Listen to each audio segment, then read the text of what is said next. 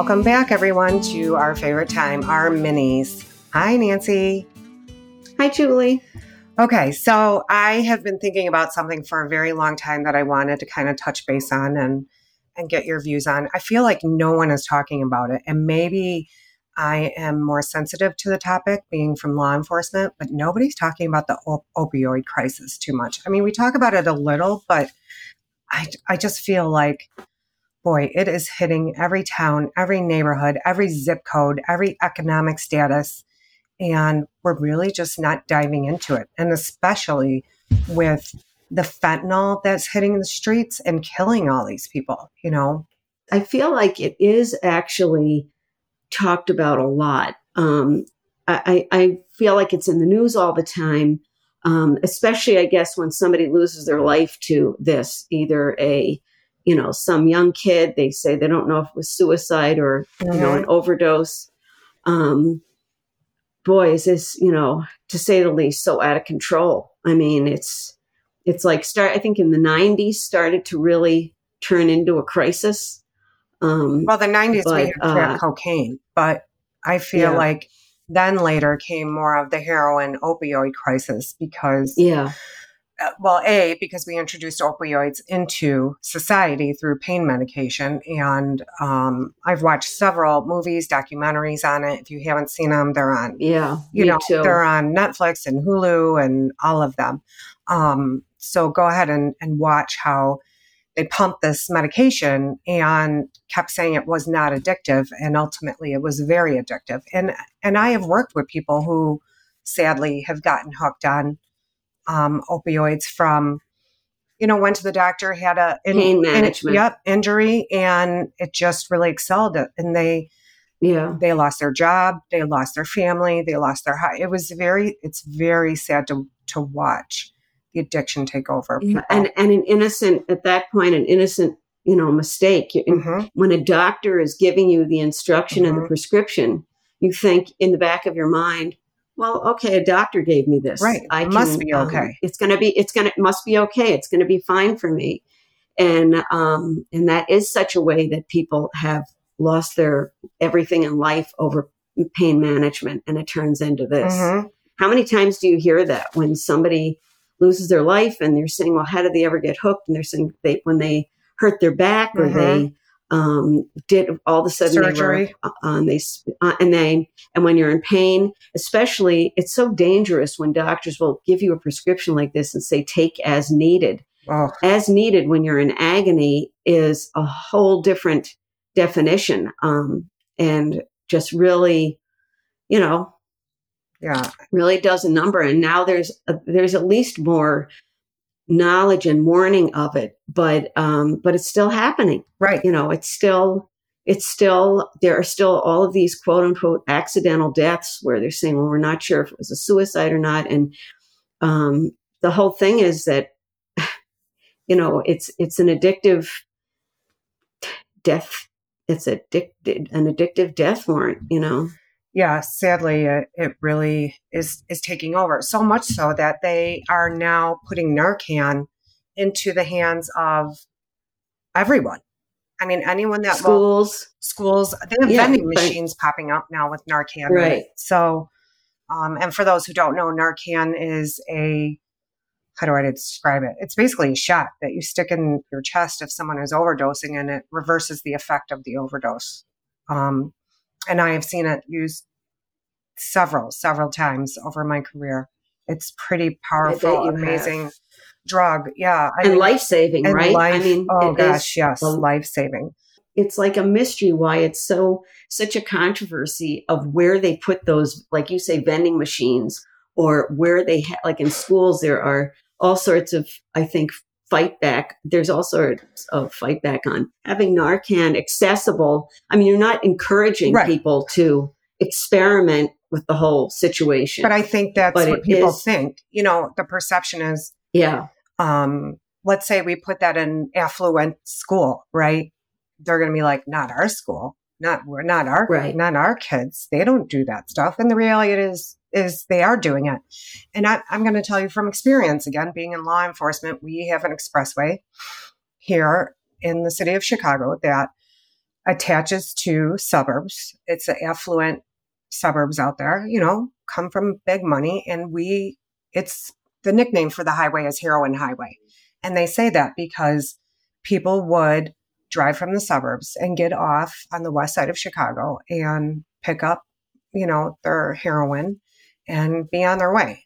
It was that's why we call it Heroin Highway. I mean, it was happening every day, all day long. In fact, even during COVID, it was not shut down. You could see the people coming in to buy their heroin. If anything, with all the isolation, that was even more of a lethal time. For sure. For sure. And I guess one thing is how do you know? How do you know someone is addicted, or what are the signs to look out for? And I think to some people I know in my life who've been affected by addiction in general, I don't think there's any one specific sign, but I would say if your relationship is deteriorating, the person is not who they used to be, not involved in the things they used to be, or interested, possibly losing a lot of weight. Heroin especially will start to affect your dental health, your overall facial structure from losing weight. You just become very sullen. Have you ever seen anyone who's addicted? Yeah. Oh, yeah. Yeah. Think about, that look of it, drug addicts. But what you're saying too, if you're someone who's listening to this that is wondering, I take so much of this, Mm-hmm. where do I draw the line? I mean, that's always that fine line of I'm trying to get help. Right. And it's not that bad. How do I know? And then, if you're thinking that, it's definitely time to reach out and find out, really get help. It never hurts to contact some sort of support. Yeah, contact different rehabs. I'm sure there's 800 numbers you can call and find out, what do I do? Especially if the person is stealing from you. When a person in your life becomes so disruptive that you can no longer live your regular life, then it's time to question what is really happening. Especially for younger children, I think your grades start to fail. And because people described addiction, and I've never been addicted, knock on wood, but as like a love affair. They're so in love, they want it all the time, and they'll do anything it takes to get that drug or alcohol or whatever it may be, whatever substance they're using. We know addiction's not just limited to drugs and alcohol, but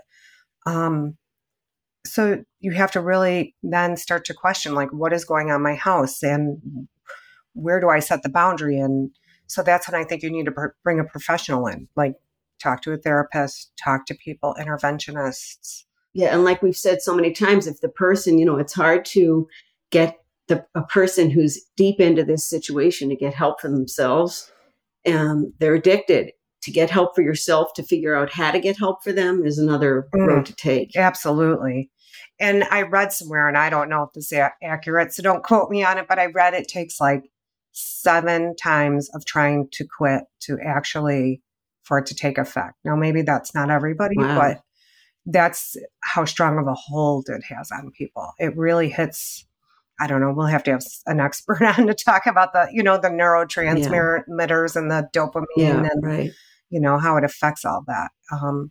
But it's such a scary drug. And if you think it's just the people in low income areas, it's not. There are a lot of there are a lot of women addicted to pain pills who are functioning who go to work and come home, but they're addicted to pain pills. And so I guess I've become more apprehensive when people are like, oh, I'm taking pain pills for A, B, or C. Then I want to ask them how long have you been on them and who is prescribing them? And well, even just the regular, I've had something like dental work done or something where, I was prescribed hydrocodone. And Oxycontin. And they, they'll give you Oxycontin. They'll give you a prescription to pick up before you go home, knowing that when the numbing wears off, you'll be in agony. Yes. I myself really, I pick up the prescription. I don't think I've ever taken it. I just think it's too strong. Yeah. Well, I'm someone who just hesitates with that. but this is prescribed all the time. And like, I just feel like it's accessible. I mean, like, it doesn't matter where you are in big town, small town, affluent or not, it's all over the place. See, that's funny you say that, because I've had a couple of surgeries and I was so thankful for it. But I will say that the effect it had on me, it makes me sleepy. So within a half an hour of taking it, I'll be fast asleep. So whatever that addictive gene is, thank God I don't have it. Yeah. And I'll tell you a funny, not funny story is I had my tonsils out as an adult, which... I remember that. For anyone who has... Yeah. My daughter did it as an adult. Yeah. Oh my God. It was the worst pain I've ever seen anyone. Worse than labor. It was so painful. I thought I was never going to recover. And how I describe the pain is like your throat is on fire and you're swallowing glass. That's what it felt like. So anyway, I learned a little bit about the new laws that they have implemented, which I think is good. When I called the doctor to get a refill, the doctor's office no longer, at least in Illinois, will call in that prescription. You have to actually physically go to the doctor to get a physical prescription to bring to the pharmacy. So that's interesting. Yeah. So that kind of eliminates,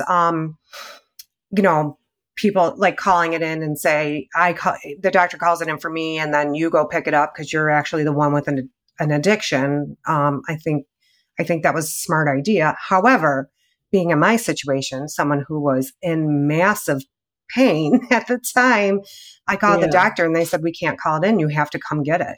And I thought, I haven't showered in 5 days. And you're in agony. And I'm in pain and I'm in my pajamas. And I said, can't my husband or my father or, nope, you have to come get it. So I showed up looking like, I can't even imagine how scary I looked to pick up this prescription. Wow. But yeah, I thought that was quite interesting. And it's the same thing with the technology that they have implemented too, pharmacy to pharmacy. Now they communicate. So you can't go to one pharmacy and get something and then go to another pharmacy and get the same thing, dual prescription. Yeah, so it does eliminate that. So they're trying. There are a few things in play. And they're trying to get control. Yeah, this Narcan thing is very, it's a very hot topic and a lot of people don't want it. But judging from the background I come from, I'm happy to see it.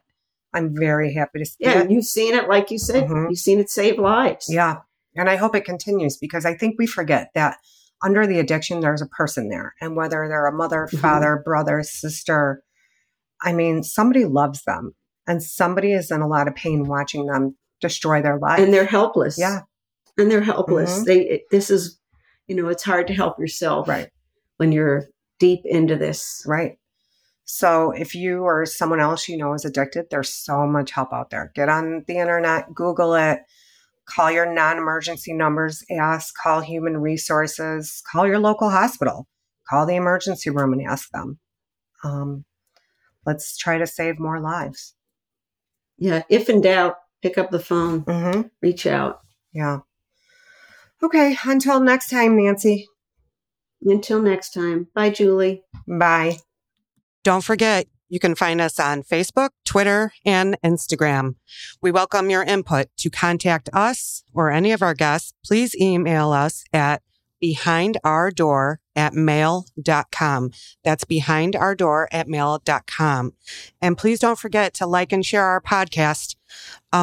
Leave us a rating. Tell us how we're doing. We really want your feedback. It's important to us.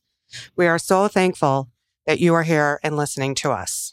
If you or someone you know is in crisis, struggling with mental illness, you can call the National Suicide Hotline at 1-800-273-8255 or the NAMI helpline at 1-800-950-6264. Until next time, please join us for another conversation behind our door. Thanks for listening.